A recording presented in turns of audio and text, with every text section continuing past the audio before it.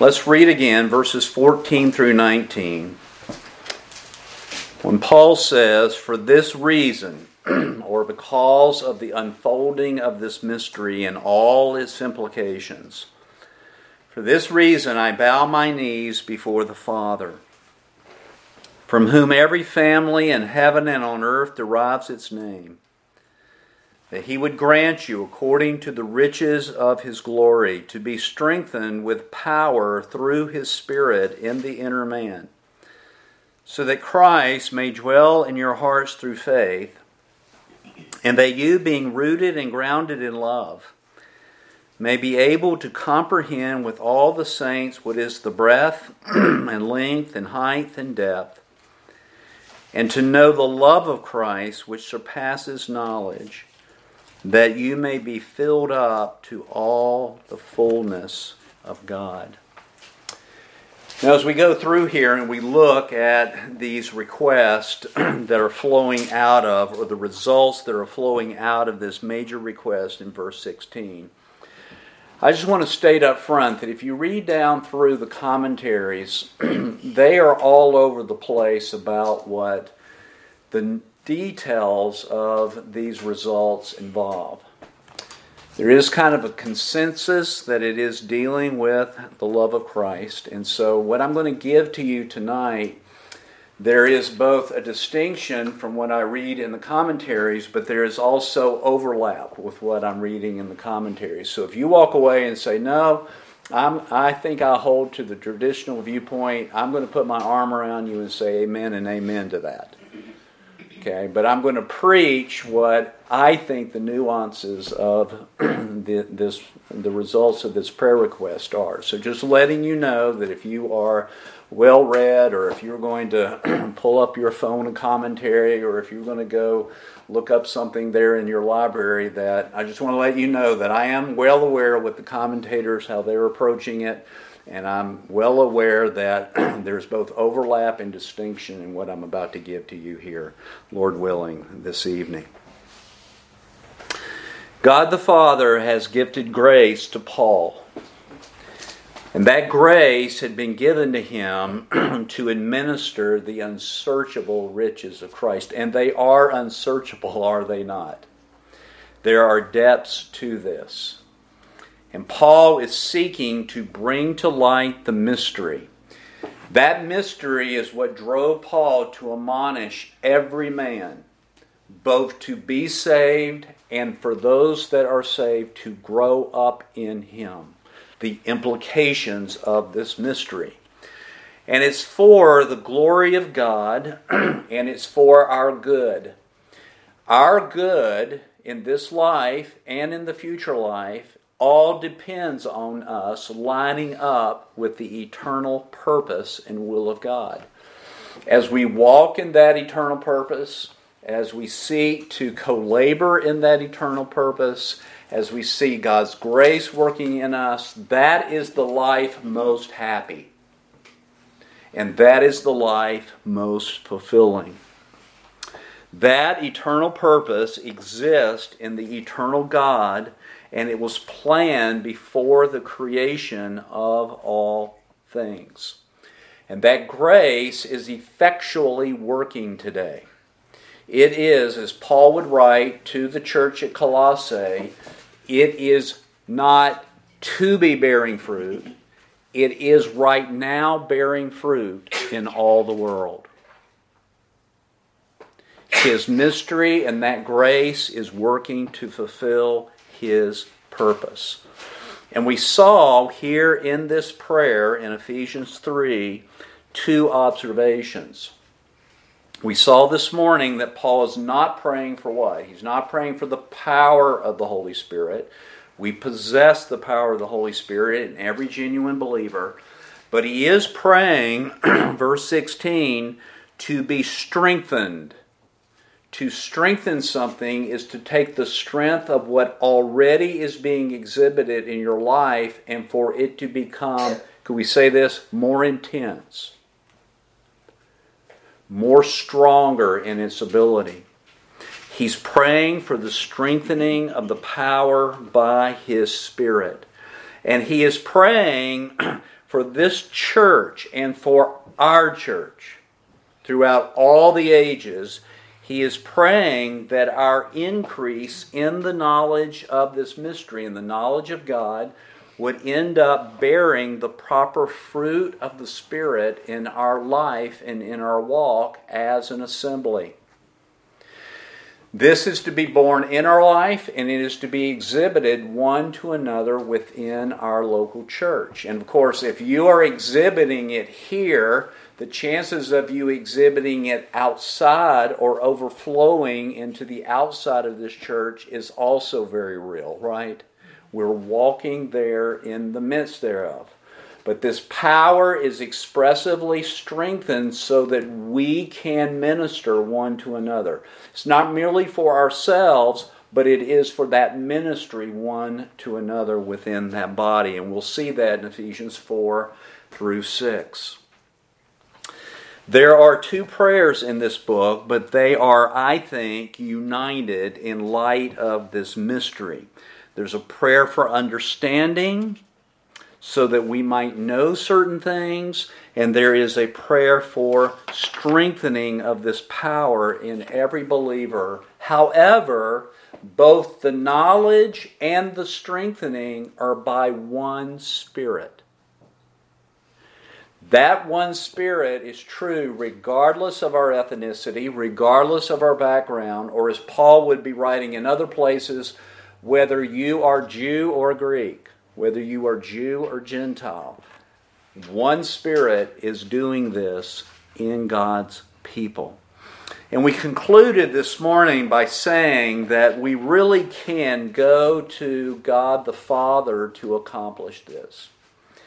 He has named every family, or some people translate that every family member. He has named every family in heaven and on earth. He has named it by having it exist.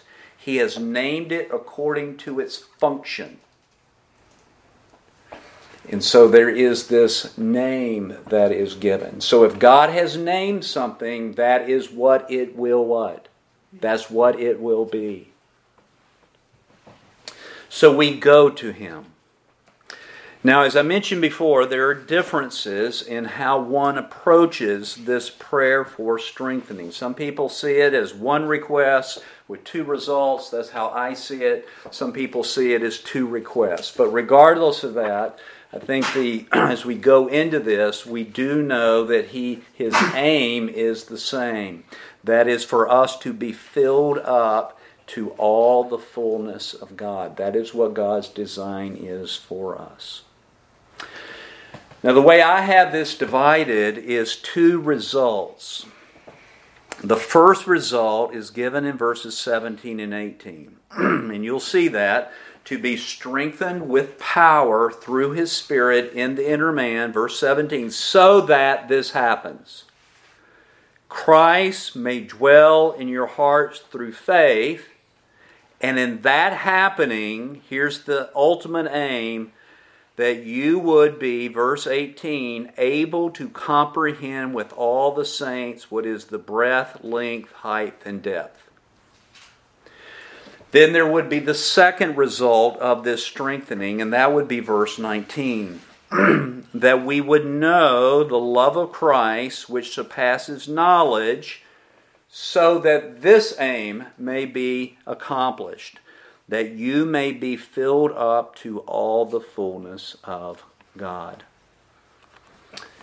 Now we'll note here in these two, what I'm calling results, with an aim after the result, that the first one is occurring to people who have already been saved. You'll see that in verse 17, that Christ may dwell in your hearts through faith. Well, how does that happen? Well, how do we get saved? We got saved by what? Believing the message. Faith in the message, in that gospel message. Christ would dwell in our hearts through faith. That faith is not just something exercised at the start. It is exercised at the start, and it continues all the way until we see Him face to face. It says, Christ may dwell in your hearts through faith, verse 17, that you, now note the past tense, being rooted. Everybody see that? It's not so that you will be rooted, it's you already are what? Rooted, and you're already grounded in love. And you'll note, if you go back to Ephesians chapter 1, and you look at verse 4, it says that God chose us in Him before the foundation of the world, that we would be holy and blameless before Him in what He predestined us. In love He predestined us. So here we are, rooted and grounded in Him. The second thing is that we would know the love of Christ which surpasses knowledge. That's given to us in verse 19. Now it seems to me, and this is where I'm differing a little bit, but there is overlap. It seems to me that those two results have similarities. It seems to me that they parallel. And let me just show you what I think I see. You have in verse 17 Christ dwelling through our hearts through faith, rooted and grounded in love. Then verse 19, we're to know the what of Christ? The love of Christ. Everybody see that? I say that is similar. Then you have this odd expression, verse 18. To us to be able to comprehend with all the saints what is the breadth and length and height and depth. That seems to me to be similar or to be parallel to verse 19, that you may be filled up to all the fullness of God. And here's why I say that. Did you notice the dimensions in verse 18? I'm going to ask you a perplexing question. What's the object of the dimensions? There is no object given. So Paul is just saying, all right, I want you to comprehend the breadth and length and height and depth, all right? And you say the breadth and length and height and depth of what? And the text is silent about that. And that is why if you read the commentators, they are all over the place about what that is.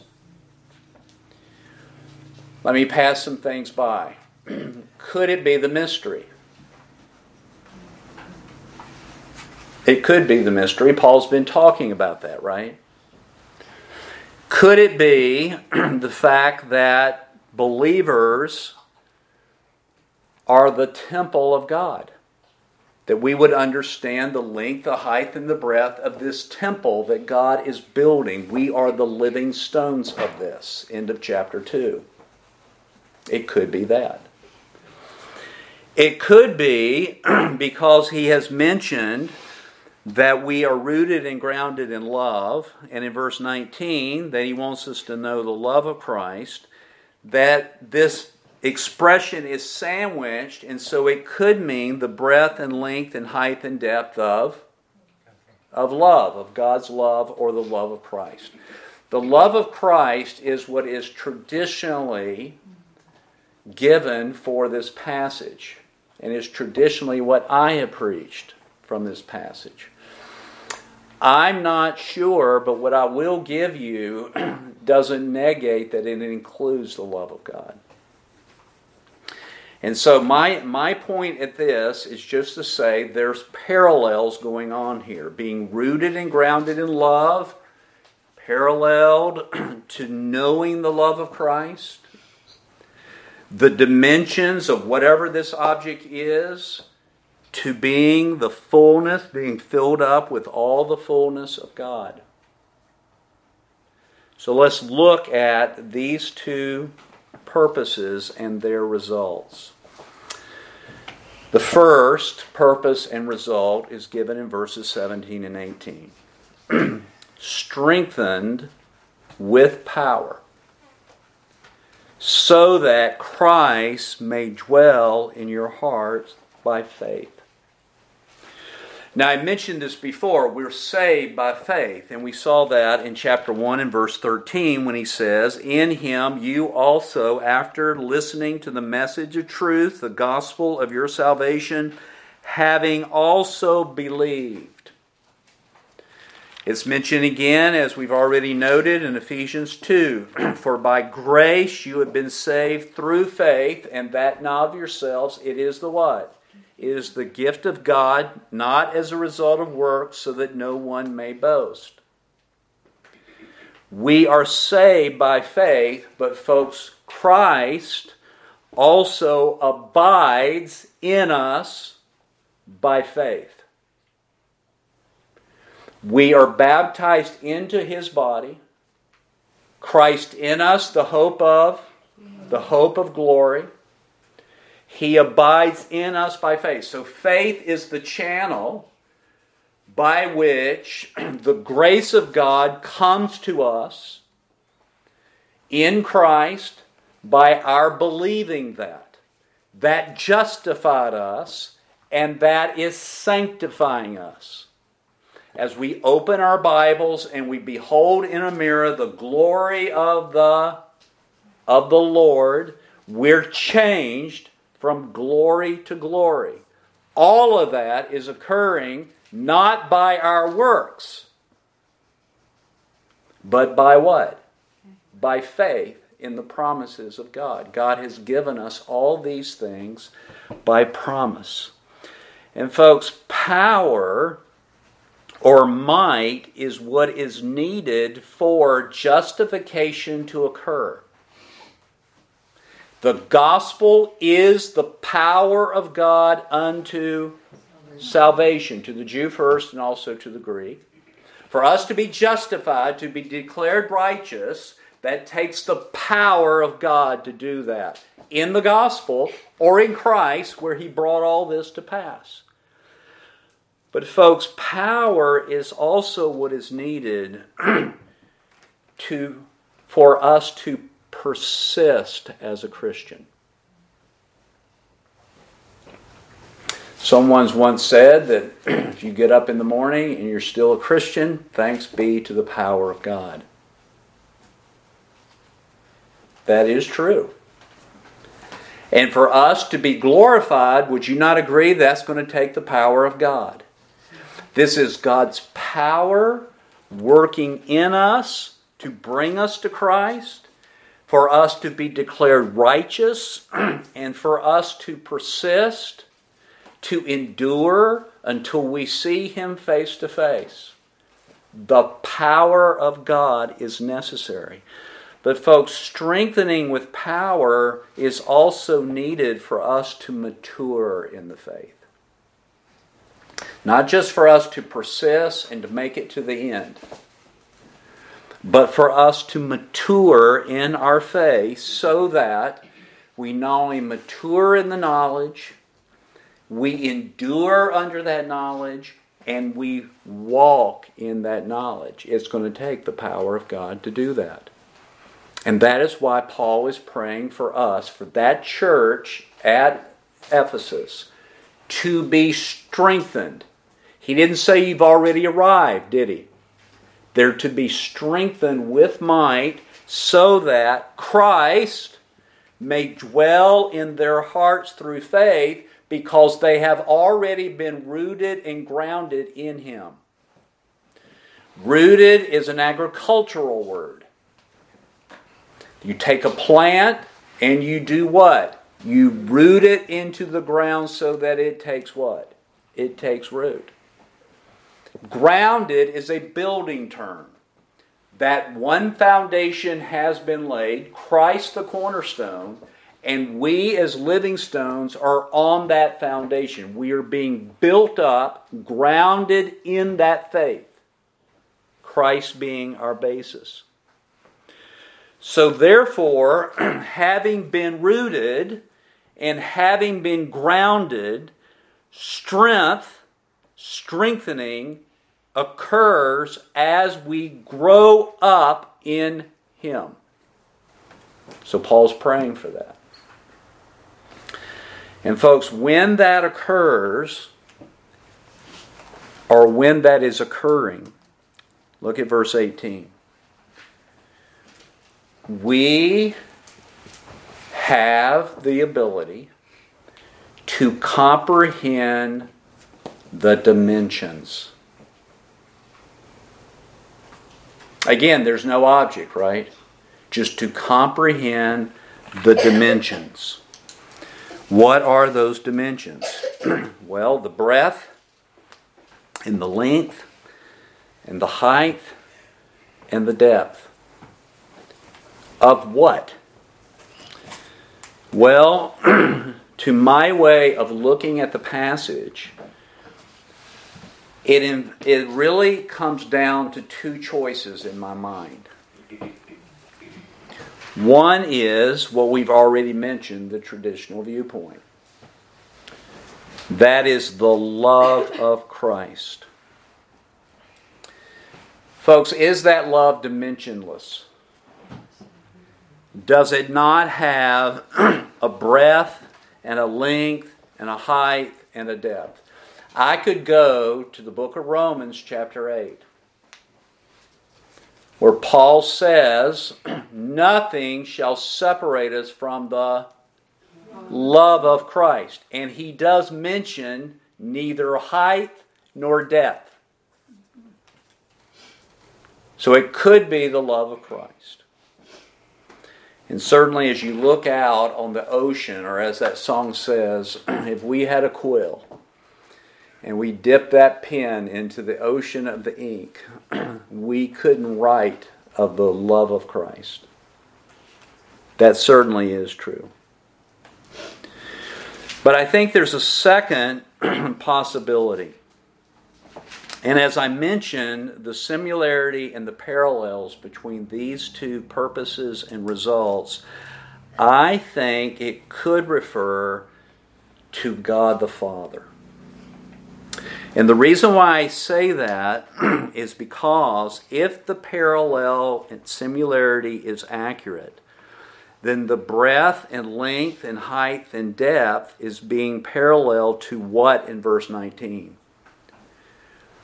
Being filled up to all the fullness of God. That's God the Father. In fact, even in this book, in chapter 1, verse 17, Paul prays that the God of our Lord Jesus Christ, the Father of glory, would give to you a spirit of wisdom and of revelation in the knowledge of Him. Everybody see that? Him, that is God the Father. Or in the book of Romans, chapter 11, verse 33, he talks about this type of depth. Listen to what he says. All the depth of the riches of the wisdom and knowledge of God. Do you hear that phrase? We have the end of Romans 8. He talks about the height and the depth of the love of Christ. Nothing shall separate us from that. But he also mentions in Romans chapter 11 all the riches. Do we have the term riches in this book? Of the knowledge. Do we have that here in this book? And the wisdom. The wisdom and knowledge of God. I think that's what he wants us to be able to comprehend. And I favor that, and folks, even that of what I favor includes the love of Christ, doesn't it? I think that if we just confine it to the love of Christ, I think it's being a little bit too limiting in what Paul is trying to get at here in this book. I think it's referring to the breadth, the length, the height, and the depth of the wisdom and knowledge of God the Father. And folks, when you talk about the breadth of something and the length of something and the depth of something, the height of something, you have to start with those four things with some type of platform. In other words, I'd have to, if I took just this strip right here on this pulpit, okay, does it have a width? It does have a width, but that width is in comparison to this surface, right? The width, the length. Does it have a length? All right. If I go from this surface and I go up, it's the height. And if I go from this surface and I go down, it's the what? It's the depth. All of us come to Christ with a surface knowledge of Christ and of God the Father. It is riches and wealth that the world is blind to. But now that we've come to Christ through faith, He wants us, having been rooted and grounded in love, to begin to allow to have Christ abide in our hearts by the same faith. So we, knowing the surface is Christ and God working through His Son, so that we begin to see the length of it as far as your eye can what? And the width of it as far as your eye can see. And the height of it as far as you can see above it. And the depths of it as low as you can what? As you can go. All the depth.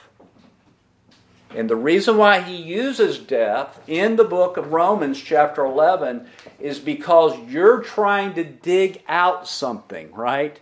You're trying to know the wisdom and knowledge of God. You're digging for gold. When you dig for gold, you don't go up, you go where? You go down. You go into the well, as it were, of the heart of God to try to discern how He has made certain decisions. Romans chapter 11. Paul says, unsearchable. There's a place that you can go to where your questions are not answered in the Scripture. But what we do know is wealth beyond measure. Everybody see that? And folks, that's what occurs in a local New Testament church. We preach the depth of this. We preach the width of this. We preach the length of it. We even preach the height of this, so that a church body can be mature and end up being filled with all the fullness of God, so that we can come to a mature man, to the measure of the stature which belongs to the fullness of Christ, so that we can be filled with the Holy Spirit and the results of that. This is amazing wealth, depth, height, length, and width. That's what I think he wants us to know here. And folks, do we know some of that? The answer to that is what? Yes, we do. But there's more. There's more. And when you get to the place like the heart of Paul where he says this, I count everything but dung for the excellency of this knowledge. He spent his whole life striving to know Christ and to know God the Father's work in Christ, so that by faith he can be transformed into the image of God's dear Son. That he would know the exceeding greatness of that power that is working in him. Hallelujah for that. And folks, that quest is absolutely boring to a lost person. That's why they find church boring. You're talking about, as far as they're concerned, you're talking about philosophical ideas that are kind of way up here and out there. But for us who are being saved, this is the wisdom of God and the power of God, as Paul would write to the Corinthians. So we need to be strengthened with power so that Christ would dwell in our hearts by faith, because we have been rooted and grounded in Him, so that we would have the ability, by the Spirit of God, we would have the ability to comprehend the dimensions. You could say the love of Christ, I would say okay. You could say the mystery, I'm nodding my head. You could say just about anything that is scriptural, I'd say, all right. But I think it refers to God the Father, the immensity of all that He planned that was hidden before the foundation of the world, but now has been what? Now has been revealed. And it is hard to understand because we have finite minds. Mm-hmm. A finite mind is trying to comprehend the incomprehensibility of God. But I can tell you there is so much joy in that. A joy that goes way beyond dancing and drinking. It goes way beyond a good meal. It goes way beyond family and friends. It goes way beyond everything in this life. This is what Paul wants you and me to know, and he wants our church. This is what God the Father, His eternal purpose, to be lived out in our church, so that we would, as it were, begin to see the dimensionlessness of this, and we be strengthened in our inner man, so that we can begin to walk a worthy walk that is worthy of that high calling in our life. And the higher you see the calling, the more strengthening you will see to walk in the light of it. Everybody see that? Then we have the second purpose and result, verse 19. That is to know the love of Christ. Now here's an interesting expression. Which surpasses what? Does that strike you as strange? Paul wants you to know something that surpasses knowing. Do you see that? He wants us to know the love of Christ, that love which is far beyond what? Knowledge. What in the world does that mean? Now, folks, it can't mean that it's something you cannot know. Why do I say that? He wants you to know it, right? That'd be like me saying, you need to know atomic physics. And then me saying to you, it's way beyond your understanding, so why attempt it? He wants us to know the love of Christ, which surpasses knowledge. How can we know a love that goes beyond knowledge? Now the commentators will come up and say, well, it could mean this. It could mean that the knowledge of the love of God can never be fully known. Would that be accurate? Yes. I think that is accurate, don't you?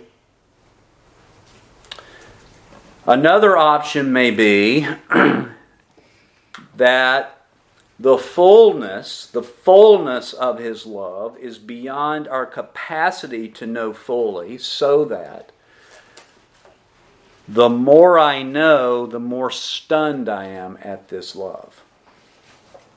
So it could mean that. It could mean that I will never be able to know it in its full capacity.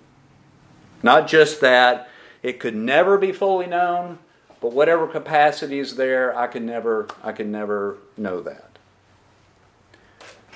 I'm not sure that either one of those is what Paul's driving at. I say perhaps. I'm satisfied with this, but it is a perhaps. I think that what Paul means when he says, I want you to know the love of Christ which surpasses knowledge, I think he means this. Church, I want you to go beyond just knowing something to it being lived out in your life.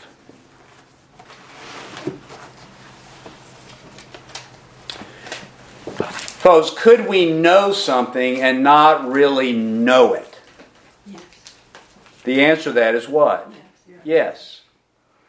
In other words, when my kids were at home, and they were 8 or so, we'd play this game called Bible Knowledge. And we'd have all kinds of questions. Who did this? Where did this go? How did this happen? Who's Christ? We'd flip the card over. And my kids, they could give the answers to those things. But when it came to the knowledge living out in their lives, or I'm going to put it in Ephesian terminology, when it came to their walk, it was deficient. Right? Can we know more than what we're operating in? The answer to that is yes. And folks, where I get this from, in my way of viewing this, is what Paul wrote to the Corinthians in chapter 8. He told the Corinthians this: knowledge puffs up. I'm quoting the King James. Did you hear that? Knowledge puffs up. But love, what is love? Well, folks, love has to have an object, doesn't it? Love has to flow to the object, or you're not loving. Mere knowledge puffs up, but when the knowledge is embraced in our hearts and it transforms us, then we're able to walk in love, like Ephesians chapter 5 and verse 1 says. So folks, I think that what he's saying here is that in order for this to happen, you need to be strengthened. Do you agree with that? If you're going to walk in the knowledge that you're gaining, you're going to need to be strengthened with power to know not merely Christ loves me. To know not merely, well, God loves me. But to really know the love of Christ. His love in you being lived out in your walk day by day. That's going to take strengthened with power. You know, we have the situation within the Church of God. We have situations where genuine believers, men, are married to lost wives. We have situations where genuinely saved wives are married to lost husbands. Do we not have that in the Church of God today? All right. Folks, would you agree with me that it's going to take not just knowing Christ loves me to live in that situation? You're going to have a strengthening with power in your inner man so that you not only know Christ loves you, but that you are loving in your walk to other people. Would you not agree those are two different entities? Knowing the mere knowledge versus walking in the knowledge of that. And folks, we're going to need that in a local New Testament church. We're going to need to walk in love to one another. It's one thing for you to quote unquote tolerate one another for an hour. It's another thing for us to act like family and get to know one another. and find out there's little quirks about other people that kind of rub you. But you are called upon to be strengthened with might to live out this power of His grace to love one another, or this, to tolerate one another in love. Would you not agree with that? There's immaturities in a church. There's immaturities in individuals. There's young people, sometimes getting kind of grate on the nerves of elderly people. You've got to be a beacon of love. And that's going to be taking the knowledge of God. It's going to be engrafting it and then walking in that knowledge. That's going to take power. That's going to take a strengthening with power to know a love that goes beyond mere knowing the fact. That's what I think Paul is praying for here. And I think he's praying that because in Ephesians 4, he goes right in and starts talking about how we're to what? How we're to walk toward one another. Now, folks, when we are strengthened with power to know the love of Christ that surpasses knowledge, then we have, or while that's going on, we have the ability, look at verse 19, to be filled up to all the fullness of God. That's an amazing thing to think that that's our goal as Faith Memorial Baptist Church. Would you call that a high goal? For each individual believer in our congregation to, I'm going to word it this way, to walk towards one another like Jesus would do. That's amazing. Would you say that a church that does that would know something about Christ? Would you say a church that is doing that would be a church full of His love? Would you say that if a church is doing that, that they are a congregation filled with the Spirit of God? Would you say that? Would you say that they are filled with the Spirit of Christ? Would you say they are filled up with all the fullness of God? The answer to that is what? Yes. Now, folks, when we talk about the word filling, there's a lot of, I think, misunderstanding about that word. For us to be filled up refers to being filled up in order to exhibit the effects of being filled up. In other words, when something is filled up, it's saturated, right? If you take a cup and you say, I'm going to saturate this cup with liquid, you fill it all the way to the what? All the way to the top. But it goes beyond that. You fill it all the way to the top and then it overflows. The effects of the saturation, the effects of being filled up, flow out. And if we turn to Ephesians 5, I think you can see that definition in verse 18 really come to light. He says, all right, I don't want you to be drunk with wine, but he says at the end of that verse, but be filled with the what? The Spirit, which I think is the same as being filled up with all the fullness of God. Now, what is the effects of that saturation? Verse 19. Number 1, speaking to one another. Everybody see that? How? In psalms and hymns and spiritual songs, singing and making melody with your heart to the Lord. That's talking about what's going on in a local New Testament church. Our singing, whether on key or off key, is to be flowing out of the effects of being filled with this fullness of God. Being filled with the Holy Spirit. Being filled with the Holy Spirit so that our hearts, we're not just singing joyful music, we are being joyful in our music. You hear the difference with that. We can sing, "Up from the grave he arose." That's a real upbeat song, isn't it? While in our hearts, be down in the depths of gloom.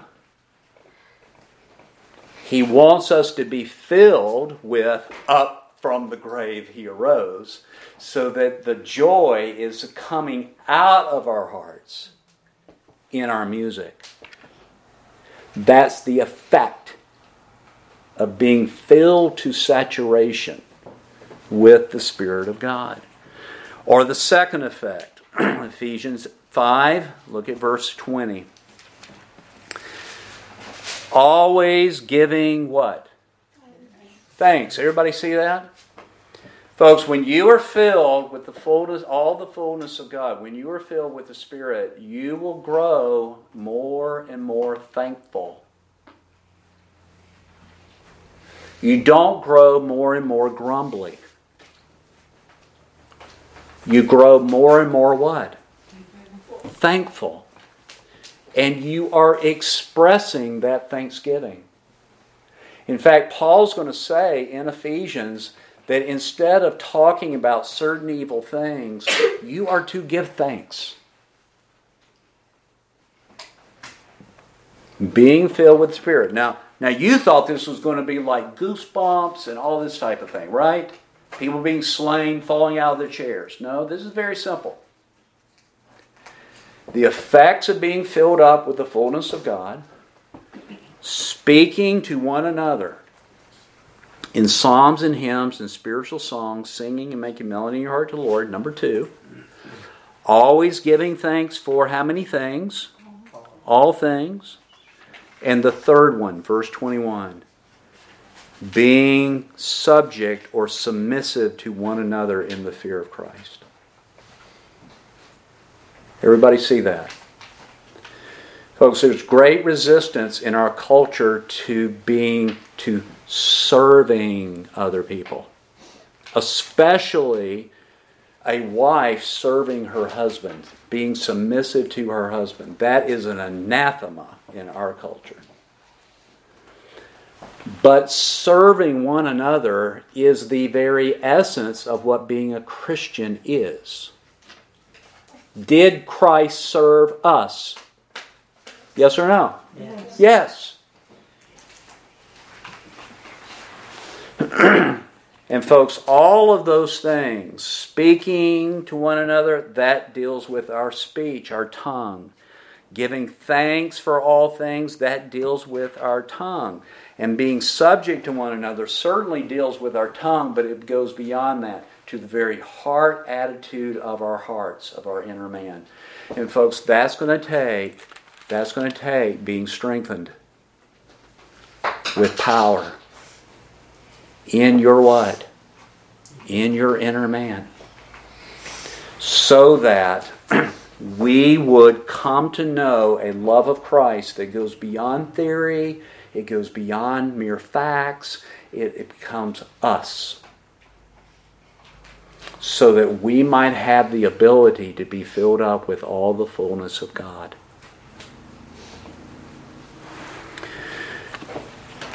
Now, folks, what I have just preached to you today is true revival. This is true life. This is what it means to be godly. This is what it means to give glory to God. What I preached to you today. And folks, where's the locality where all this is to be occurring? In the church. In the church.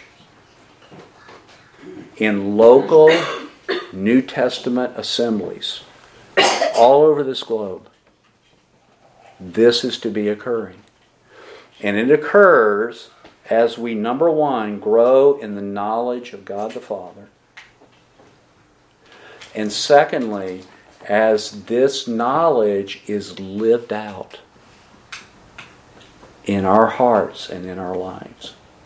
Did Paul have that knowledge? Was he living it out? You know, folks, he was in prison, was he not? Do you know how little we know about Paul's imprisonment other than the fact that he was imprisoned?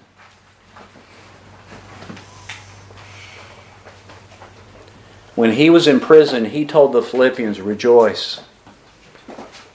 And again I say what? Could he have gone into about his lack of food, his dirty environment, the injustice of the rulers, the wrong judgments that have been keeping him there all the time, the lack of an opportunity to present Christ? Could he have gone into all that? But he didn't. I'm a prisoner of Jesus Christ. That's who I'm really imprisoned to. So I will rejoice. And I will give thanks in all things. And I will live in Him and through Him.